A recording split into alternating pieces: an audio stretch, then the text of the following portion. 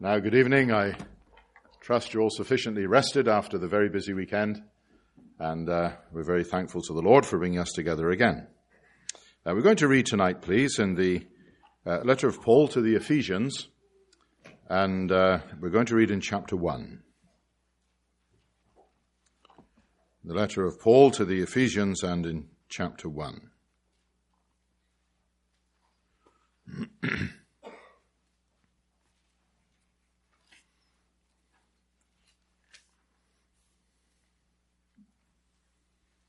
We're going to read together one sentence out of Ephesians chapter 1. That sentence runs from verse 3 to verse 14. If Paul had had my teacher, Mrs. Langworthy, when I was at school, he'd have had his knuckles rapped severely for this. But he wrote by inspiration. It's not the first time he did it, nor was it the last here in Ephesians. There's several other sentences similar. So we've got one sentence. It runs from verse 3 to verse 14.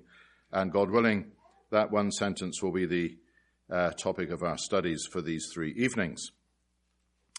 So we will read for the sake of context, connection, and also reverence for the Word of God from verse 1, just to bring in the salutation, the opening of the letter.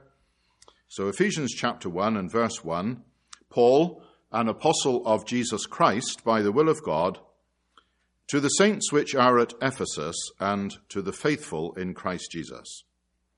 Grace be to you and peace from God our Father and from the Lord Jesus Christ. Blessed be the God and Father of our Lord Jesus Christ, who hath blessed us with all spiritual blessings in heavenly places in Christ, according as he hath chosen us in him before the foundation of the world, that we should be holy and without blame before him. In love, having predestinated us unto the adoption of children by Jesus Christ to himself, according to the good pleasure of his will, to the praise of the glory of his grace, wherein he hath made us accepted in the beloved, in whom we have redemption through his blood, the forgiveness of sins according to the riches of his grace, wherein he hath abounded toward us in all wisdom and prudence, having made known unto us the mystery of his will, according to his good pleasure which he hath purposed in himself, that, in the dispensation of the fullness of times, he might gather together in one all things in Christ, both which are in heaven and which are on earth, even in him.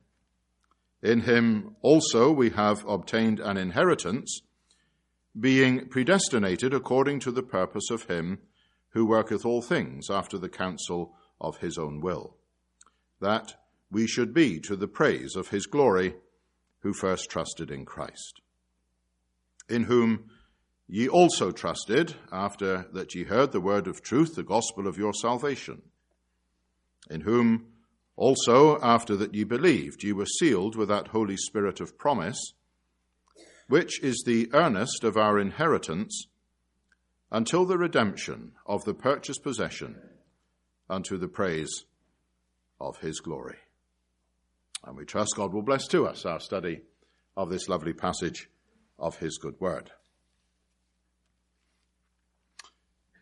I suppose in many ways the Ephesian letter could be seen as God's revelation to us of his blueprint for the ages. There is a tremendous amount in this epistle which is wholly dependent upon divine revelation. God, in the goodness of his heart, explaining to us what he has done and why, and what he intends to do and why. That's very gracious of him. And I suppose if we were amongst that Ephesian assembly, considering what our background would have been of idolatry, the Greek gods, the pantheon of gods that they had, we would have been very familiar with the idea that our former idolatrous gods, they were really in many ways just blown up versions of the men who worshipped them. Because man's thoughts naturally will never rise higher than himself. If man seeks to make a god, it will always be someone in his own image.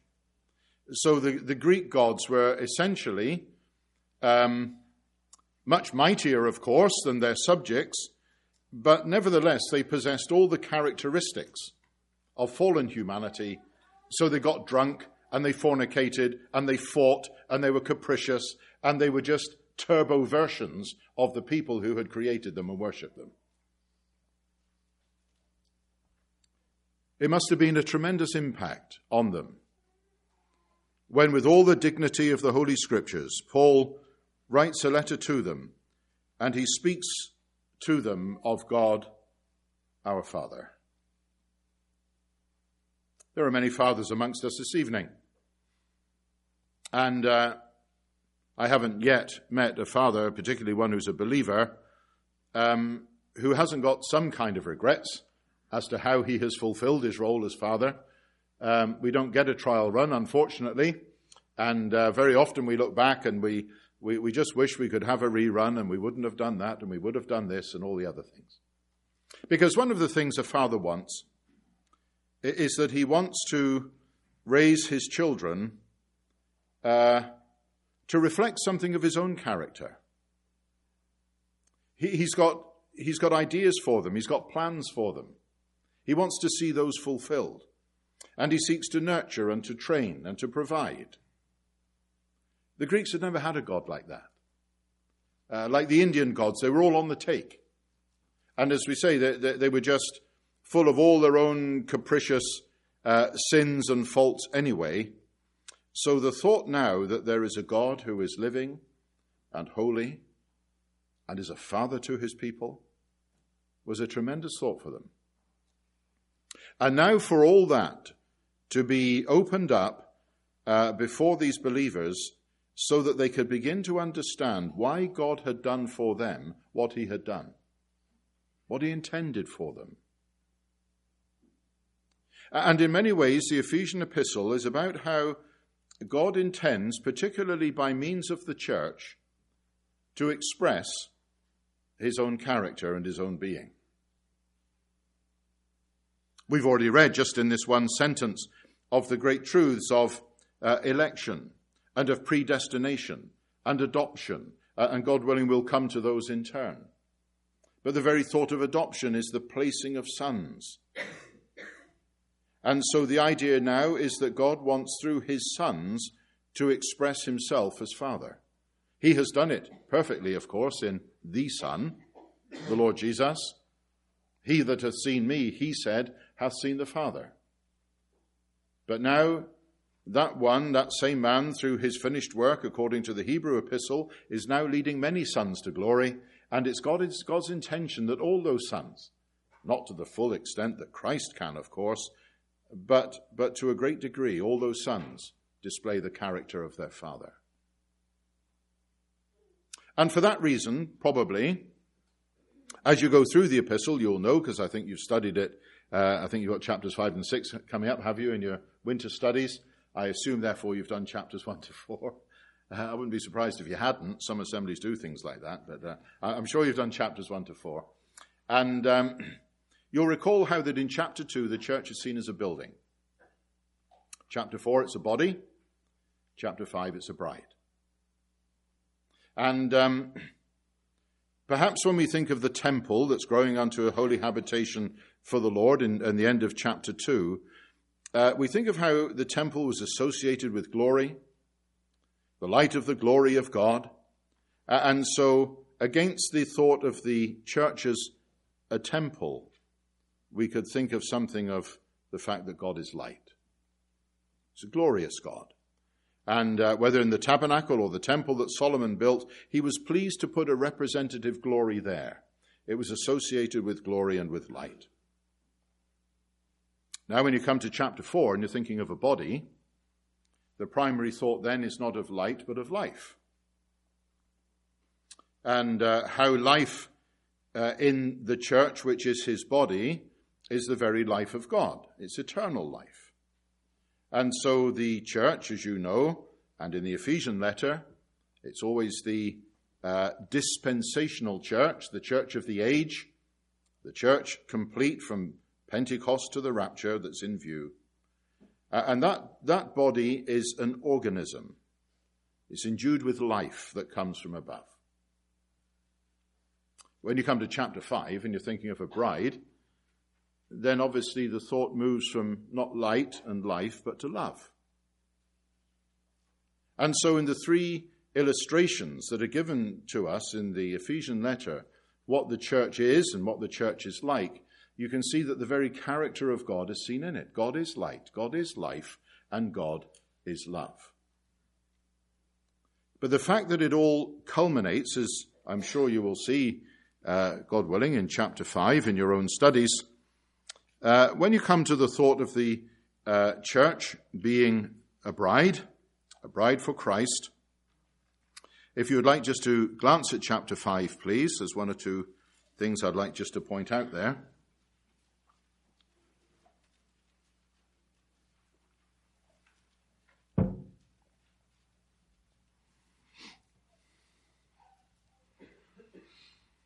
You'll notice there's three particular statements in chapter 5. One is to do with the past, one with the present, one with the future, as far as the church is concerned. And you'll see in verse 25 of chapter 5, Paul exhorts, "Husbands, love your wives, even as Christ also loved the church and gave himself for it." That was his love expressed for the church in the past. There was a time when he gave himself for it. So we owe our life to him. That would immediately perhaps bring to mind the Old Testament illustration of Adam and Eve. That the bride in Genesis chapter 2, the wife of Eve, she owed her life to him. And the very fact that God made the male and the female in the way that he did was lost on the Old Testament reader. They would have read Genesis 2. They would have wondered at the God who fashions a male out of the dust of the earth, breathes into his nostrils the breath of life, man becomes a living soul. They would have wondered perhaps how God caused a deep sleep to fall upon the man. And he opened his side and removed the rib, and the rib he made woman. And they might have wondered why it all happened that way, but they would have had no understanding as to why. But thank God we know why, because he's revealed it to us here in the Ephesian epistle. And he's revealed to us, and we'll see it in chapter 1 as well, that Adam and Eve weren't some kind of prototype. They were actually a representation of what was already in the mind of God concerning the church. Before ever he'd made the world, before ever he made Adam and Eve, in the heart and the mind of God, there was the church and its relationship to Christ. And so to give a figure and to give a picture of the relationship of Christ and the church, God made the first man and the first woman in the way that he did. So the creatorial order was based on God's intention from before time for Christ and the church. And so the thought, the whole idea of the bride being brought out of the wounded side of the man was reflected in the way in which he made Eve, and that was simply to reflect the way he would bring the church into being all those many, many years later. The idea, you see, particularly, is so that the life is one. And that in a wonderful way, there is a complement, someone additional, someone extra, to the man, so that in the case of Eve, she might bear dominion with Adam over the works of God's hands. Now, all that was a reflection of what was in the mind of God for Christ and the church. I have to be very careful what I say here with medical people present, but there was a time when I stood in an operating theatre in a hospital in India, watching a dear brother who's a surgeon, and he was showing me how they were going to repair some trauma damage to the head of a young girl. She'd come off a two-wheeler, and they were going to fix the bone in her forehead by using rib bone. And I watched as the dear brother, the surgeon, as he opened up the side of the girl, and he explained how that he was cutting open the periosteum, is that right? That sheath that surrounds the bone. And he cut open the periosteum, carefully removed the bone, sewed it up, put it back. He said, now, apart from the accident she's had, she's a fit young lady, he said, within a few months, that bone will grow again. Well, that just immediately opened up the scripture for me as I thought about it.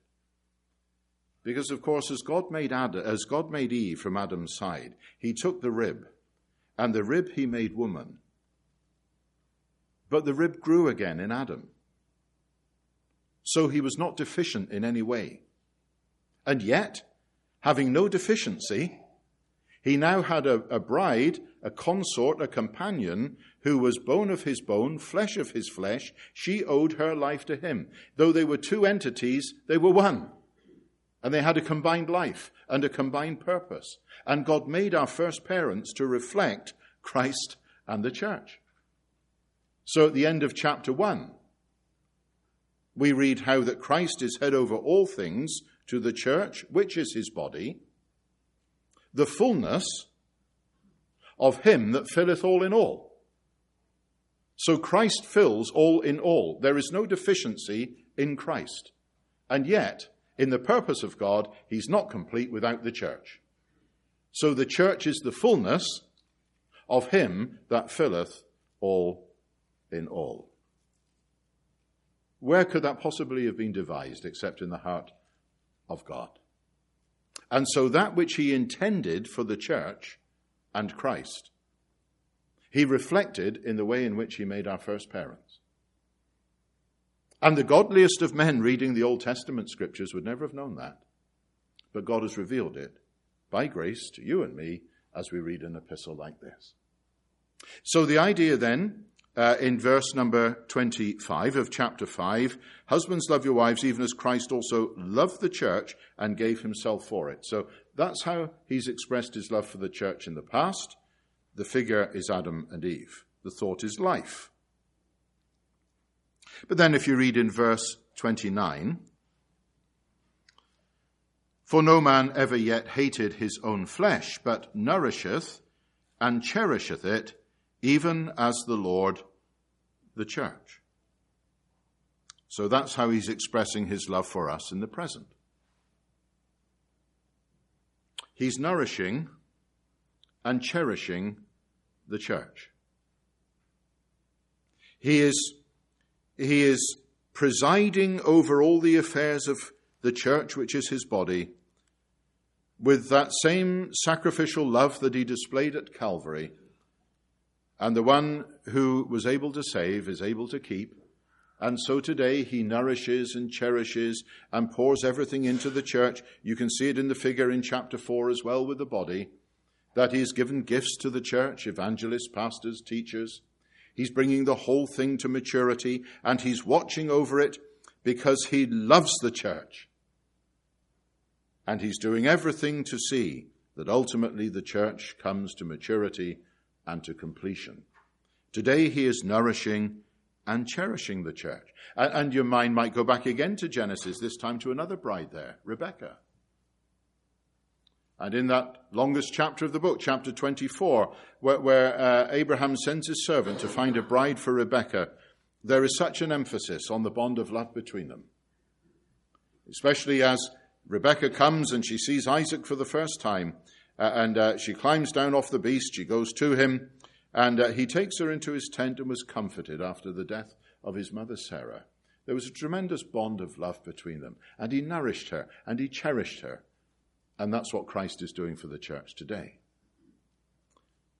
The thought then particularly is if in verse 25, Adam and Eve are the picture and the predominant thought is life, then now in verse 29, Isaac and Rebekah, the predominant thought of love. But then if we just go back into verse number 27, that he might present it to himself a glorious church, not having spot or wrinkle or any such thing, but that it should be holy and without blemish. Again, if your mind goes back to Genesis, you're now thinking perhaps of another bride. And she's called Asenath. She's the daughter of Potipharah, priest of On. And she was the bride who was given to Joseph. The days of his toil, the days of his humiliation, the days of his suffering are past. Lovely picture of Christ, as you well know, in Joseph. And the one who was associated first with the Father's house, and then with Potiphar's house, where he was a servant, and then with the prison house, where he was a sufferer. He's now associated with Pharaoh's house, and he's a sovereign. And now that his suffering's behind him, and he's glorified, he's given a bride. And he's given a bride to share that glory. And that's the picture that we have in verse 27. And glory is in view. Light is in view. And so once again, we've got life and light and love, and God expressing the fullness of his being in the church. Now, we've gone that rather circuitous route just to help us understand better an expression that we have 3 times in the sentence that we read together in chapter 1. And it's the expression that divides that sentence, at least in terms of its subject. It divides it into 3. If you look back at chapter 1, please, you'll see that in verse 6 we read, "To the praise of the glory of his grace." Then if you look a bit further down the chapter to verse 12, "that we should be to the praise of his glory." Verse 14 finishes, "unto the praise of his glory." We're getting the message. That the purpose of God in all of this is for the praise, the exaltation, the outtelling of his glory. It's for the praise of his glory. It's not so much for the praise of him himself, though God, of course, is very worthy of that, but that it's his glory that's in view. And it's the outtelling of his glory. This is all for the glory of God. And for those of you who like to look at the grammatical side of the text, you will find so often that as you study the grammar of the passage, you'll find that the middle voice is often used. The middle voice means, grammatically, that when something is done, when a verb is in the middle voice, something that's done is being done particularly for the sake of the one doing it. So in Ephesians 1, what God is doing, he's doing for himself. He's doing because he wants to do it. There's no compulsion other than the compulsion of his own love and his own purpose. In fact, as Paul has written in verse number 5, it's all according to the good pleasure of his will. Now, how would we ever have known the mind of God and the purpose of God in all these things if he hadn't have revealed it? Thank God he did. And the Spirit of God revealed it to Paul, and Paul has written it. It's inscripturated in this wonderful epistle. And so Paul, particularly at the outset of the epistle, wants to draw our minds and our thoughts to a God who is utterly sovereign. God does what he wants because he wants to do it for the praise of his glory. And God being God, who can deny him that? For you and me to do that would be a monument of selfishness and self-centeredness. But of course, God is righteous. God is holy. His motives, by definition, must always be pure. And so for the enjoyment of his own heart, for the praise of his glory, so that he's got a people upon whom he can bestow eternally all the benefits of his love and grace and kindness, God says, I want to show you what I'm doing. I want to show you the blueprint. I want to show you where you fit into the whole thing. And so in those expressions we've read, to the praise of the glory of his grace in verse 6, that we should be to the praise of his glory, verse 12, unto the praise of his glory, verse 14, you'll find that they break up that sentence as far as the subject is concerned.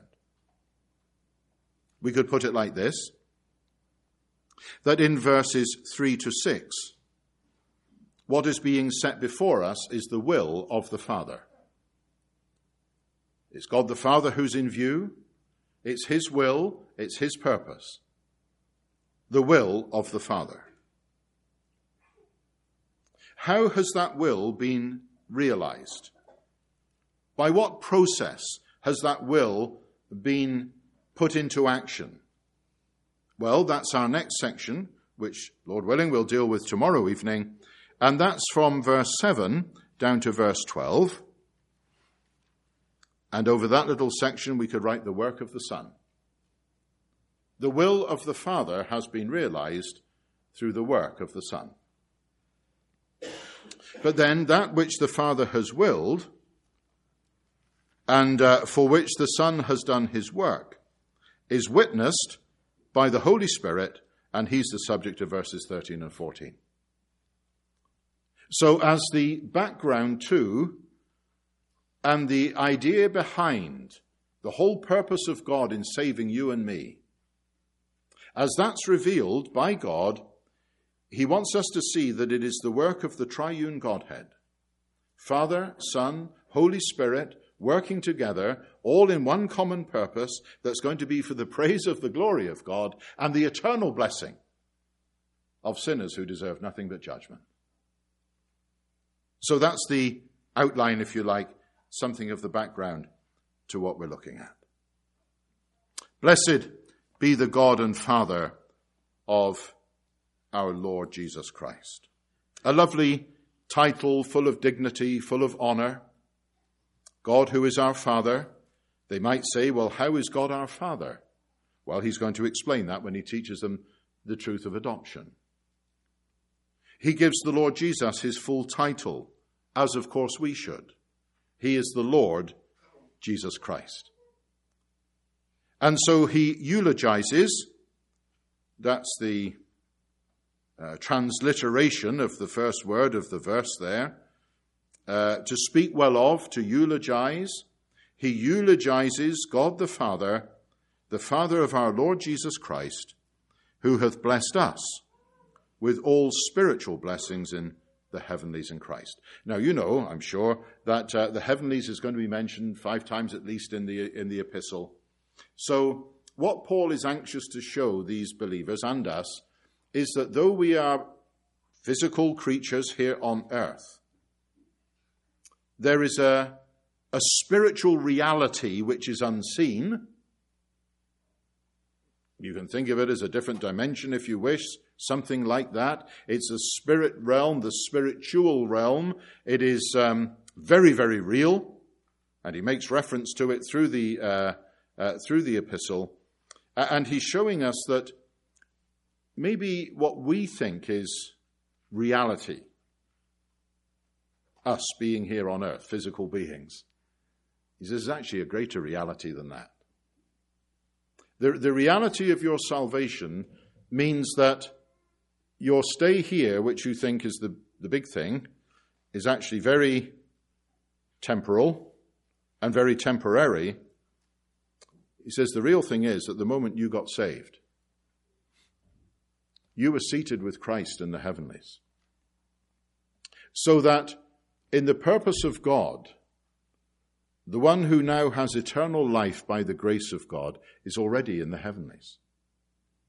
Our bodies are here, we're living in them, we're here in a temporal realm, but it's all with the prospect of a full redemption and of glory. And he says, as far as God's concerned, we're already sitting there in the heavenlies.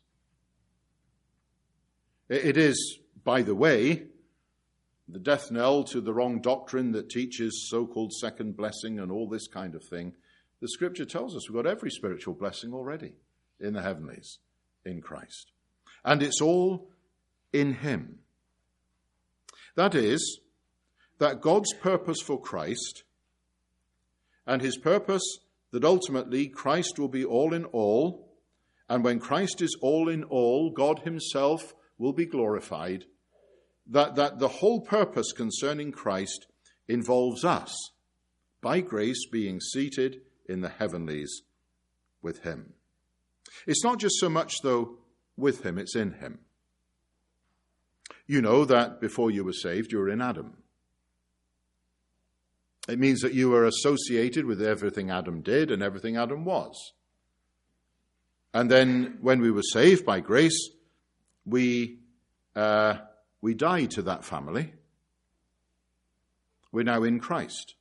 Paul explains it in Romans chapter 6 and verse 3. Know ye not that as many of us as were baptized into Jesus Christ were baptized into his death?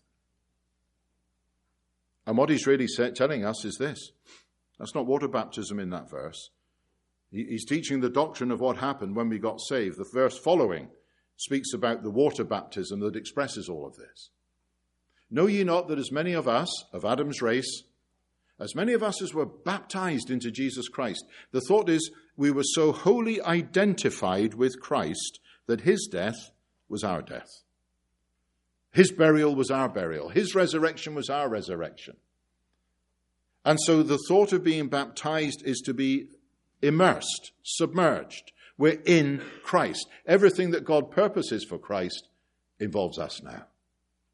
And so all these blessings we have are in Christ. It's the death knell to those who say you can be saved today, lost tomorrow, and all this kind of thing. There's a lot of that around in the west coast of the country where I live. Very dear believers. But they crawl around in fear because they really do believe that if they don't persevere, they can be lost tomorrow. And so we try and teach them as we come across them, and we do, as we come across them and converse with them, we try and convince them of the truth of these things. If there is a power in earth or hell or heaven or anywhere else, if there's a power that can actually touch Christ, then he can touch you and me. But of course, thank God there isn't. He's far above all. And so we are eternally secure in Christ. That's where all our blessings are centered, is in him. And this is all because, this is the thought of according as, this is all because, in verse 4, he hath chosen us in him before the foundation of the world. And dear brothers and sisters, it means what it says. It means that God chose you to be saved. He chose me to be saved. And this man standing here unashamedly believes in individual sovereign election unto salvation. That's what the Bible teaches. The Bible equally teaches, of course, human responsibility, so that when a person illuminated by the Spirit of God sees their need of salvation, the claims of God upon them, the sufficiency of Christ to meet that need, that person is responsible before God to obey the gospel. If they do not obey the gospel, they will perish. There is no irresistible grace. The grace of God can be resisted. And if you don't believe that, you'll have a problem explaining Hebrews chapter 6, for example. So now we have this resurgence today of argument and debate and things going to and fro on internet fora and all this kind of thing. People trying to square a circle of how, on the one hand, we can believe in the sovereign purpose of God in election and human responsibility on the other hand. And the reason there's a resurgence today is because, humanly speaking, far more people are educated today. They consider themselves more intelligent today. But God didn't give us this to reason. He didn't give us this even to understand. He revealed it to us to believe. And that's what we must do. Because there's no dichotomy in the mind of God about this. And that's clear because the Spirit of God, who is the author of this book, he, knowing the limitations of the mind of man in his natural state, even though he is saved by grace, the natural mind of man, the Spirit of God, knowing those limitations, he will set these truths side by side in Scripture. You take Matthew chapter 11, for example. No man knoweth the Son but the Father.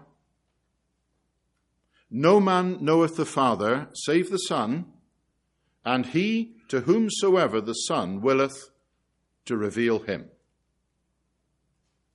A statement of absolute sovereignty. And right next to it, the Spirit of God adds the words, "Come unto me, all ye that labor and are heavy laden, and I will give you rest. All that the Father hath given me shall come unto me," a statement of sovereignty. "And him that cometh unto me, I will in no wise cast out." Human responsibility. And so the Spirit of God himself has taken these great truths, and there's many others like it, and illustrations of it, and he sets them side by side for us. It's as though, reverently speaking, he's saying to us, look, this is the best I can do for you. You cannot understand the mind of God. So these are things whereby we must learn and, if necessary, ask for divine help so that we submit our intellect and our thinking to the Spirit of God. We submit and recognize, though it goes contrary to the pride of our hearts, that there's things we cannot understand. Our minds are too small. God has graciously revealed them to us. Listen to what Paul said to the Thessalonians in the second letter. Chapter 2, verse 13.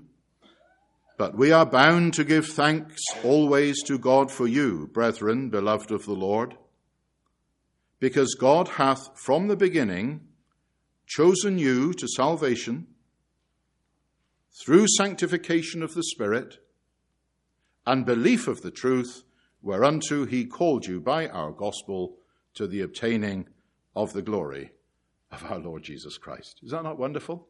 How did you get saved? You say, "I remember it was brother so-and-so was preaching." Well, thank God for that. Some of you maybe were saved at your mother's knee. We've all got, by grace, our different stories to tell. But though I don't know your story of conversion and of how the Lord saved you, I know this: that not one of us was saved except it was by a ministry of the Holy Spirit on our behalf. None of us got saved because some particular evening it just clicked, we got smart. None of us was saved because this week the preacher was better than last week. These things are not able to be understood by the natural mind. So here in this particular verse, in 2 Thessalonians 2, Paul says that God has chosen, from the beginning, chosen you to salvation. How did he bring that about? It was through sanctification of the Spirit. We might call this pre-conversion sanctification. It's the Spirit of God illuminating the heart and mind of a needy sinner. That's where conviction of sin comes from. That's where clarity comes from as to how Christ can be the Savior of sinners. It's not through the eloquence of a preacher. It's not through the passion he displays. It's through a sanctifying ministry of the Spirit of God. Peter puts it like this. Chapter 1, verse 2 of his first epistle. He said, "You're elect according to the foreknowledge of God the Father." That doesn't mean, as some say, that God looked down through the passage of time, knew there would be a time you would hear the gospel, knew that you would believe it, so he chose you. It doesn't mean that. That tips the thing on its head. That makes God responsive to what I do. He's simply teaching that the foreknowledge of God is that we were already in a place of divine favor. God set his love upon us. And in having set his love upon us, elect according to the foreknowledge of God the Father, sanctified by the Spirit unto obedience. So the work of the Spirit of God is to bring the sinner to a point where all he or she has to do is exercise the obedience of faith. Down through the course of time, God has never set a man a riddle in order that he might be justified. Justification is always by faith. Faith always has an object. And so at the beginning, when God tested Adam, would he be obedient or would he not? And so when the gospel is presented to men and women today by grace, its claims upon us are made clear by the Spirit of God. We're left at a point where we now have to exercise the obedience of faith. The moment we do, says Peter, the sprinkling of the blood of Jesus Christ. In Scripture, where you read of blood being shed, in the Old Testament sacrifices, the pictures that they present of the work of Christ, where you read of blood being shed, it's to meet the claims of God. Where you read of blood being applied, it's to meet the need of man. So whether it's the blood being applied to the doorpost and the lintel in Exodus 12, or whether it's the blood being sprinkled before and on the mercy seat in say, Leviticus 16, blood shed meets the claims of God. Blood applied meets the need of man. And so Peter says the way you got saved was that it was in the heart and the mind of God from before time. It was made real in time by the ministry of the Spirit of God, that sanctifying work. He brought you to the point of obedience, and when you obeyed by faith, then all the wonderful efficacy of the blood of Christ was reckoned to you. So he says to the Thessalonians, Paul now, God has from the beginning chosen you to salvation through sanctification of the Spirit and belief of the truth. That was your part in it. So God worked to bring us to the obedience of faith. Where there was belief of the truth, it was through him calling you by our gospel to the obtaining of the glory of our Lord Jesus Christ. The younger men particularly, it's not totally confined to them, but the younger men particularly, students of the word, are the ones who tend to be up all hours of the night battering away on the keyboard, arguing about election backwards and forwards across the internet. Can I appeal to you, my dear brother? Stop it. Just stop it. And ask the Lord to give a humble heart and the ability to bow our intellect to the Spirit of God and what the Word of God says. Believe it. God chose. Now, he has to have chosen. Because in chapter 2, he's building a building. He is actually in the process of building a building. Living stones. And eventually, that building is going to be topped out by Christ.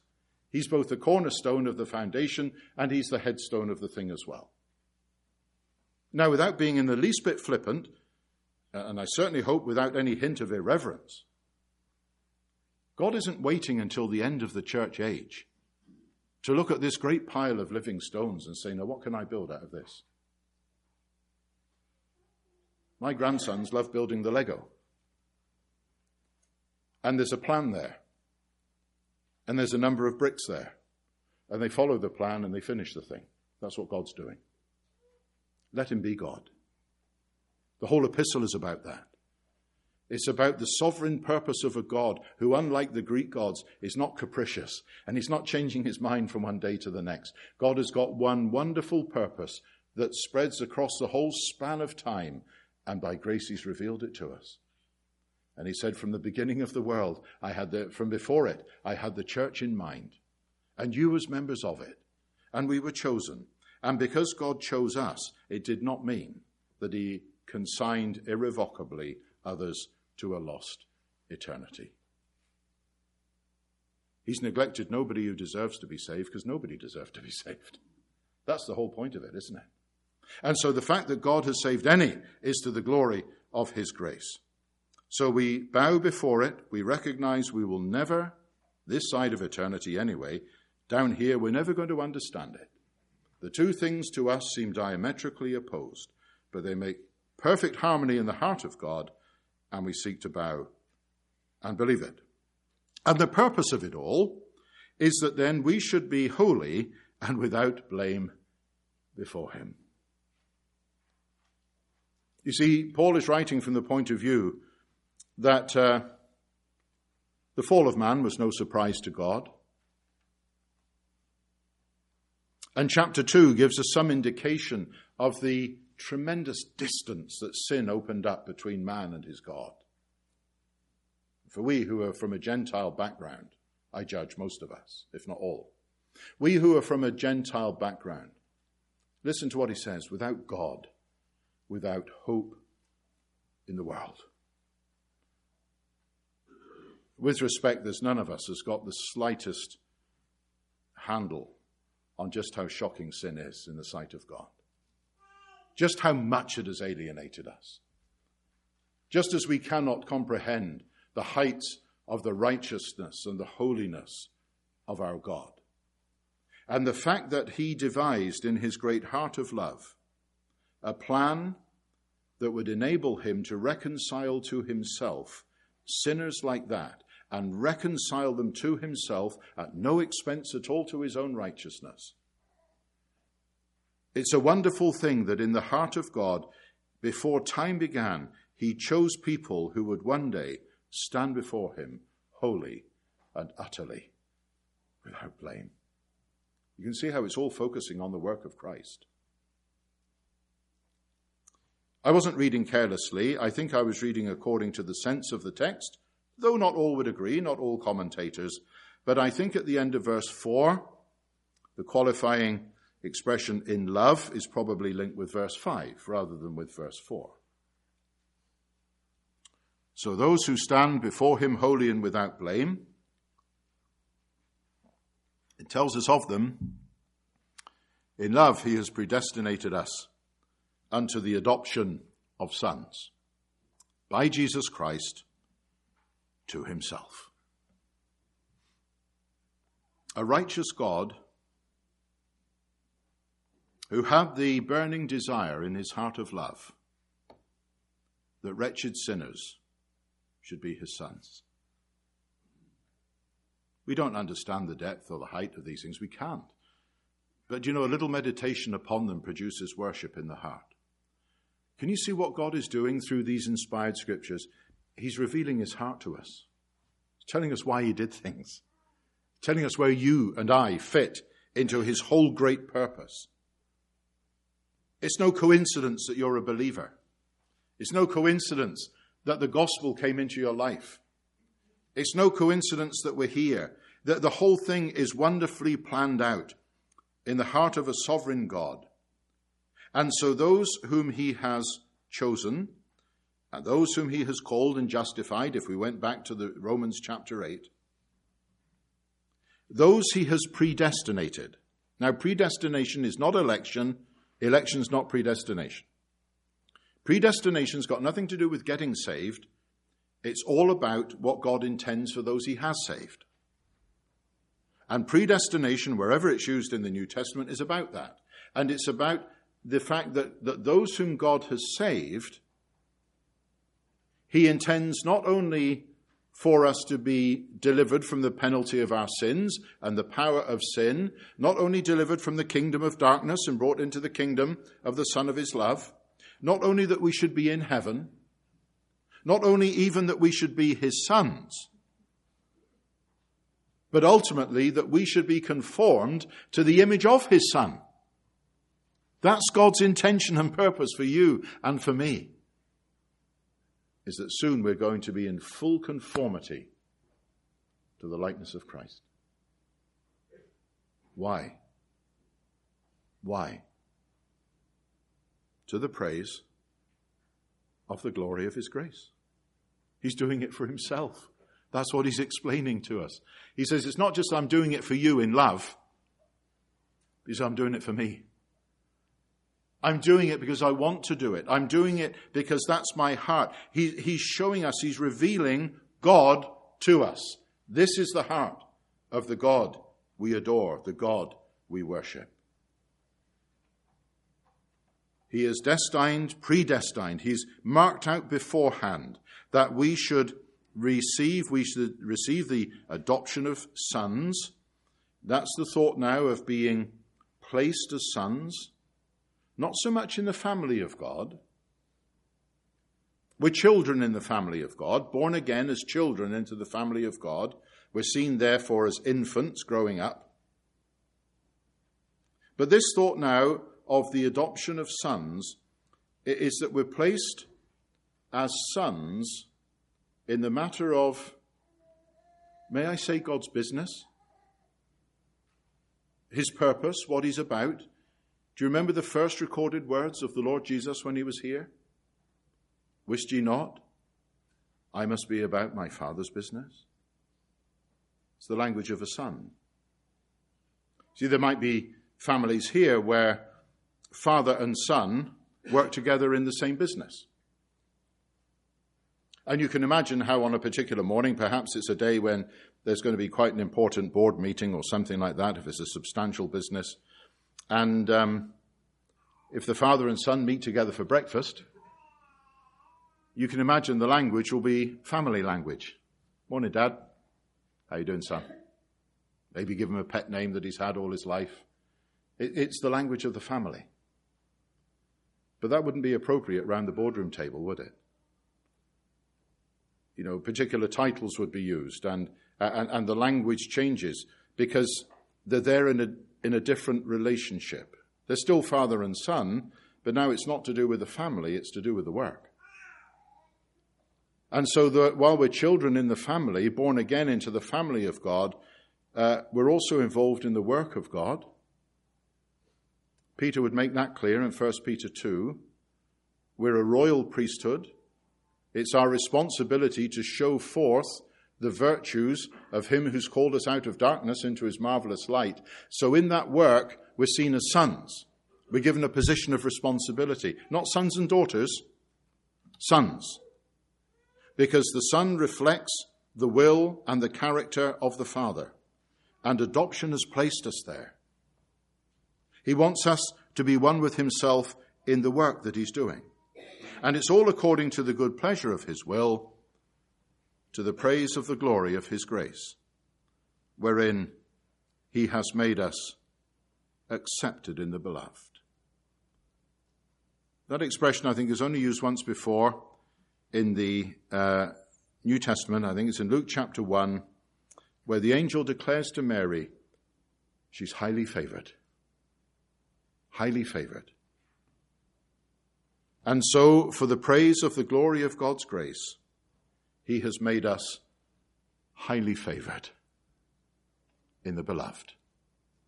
We've had the first glimpse in these 3 meetings, God willing. For all the inability of this poor preacher to put it into words that we can really comprehend to lift the soul. But all that we would go away and just read that passage, meditate upon it, and get something of a grasp of the immensity of divine purpose toward us. The love, the grace, the kindness that God has shown toward us in Christ, and the purpose he has behind it all. We'll be looking tomorrow evening in the will of the Lord at verses 7 to 12. And we'll see something about how that plan, that purpose on the part of the Father has all been enabled through the work of his beloved Son. So we trust God will bless to us our little study this evening and give us an appetite for the word for tomorrow as well. May God bless his word. Shall we pray?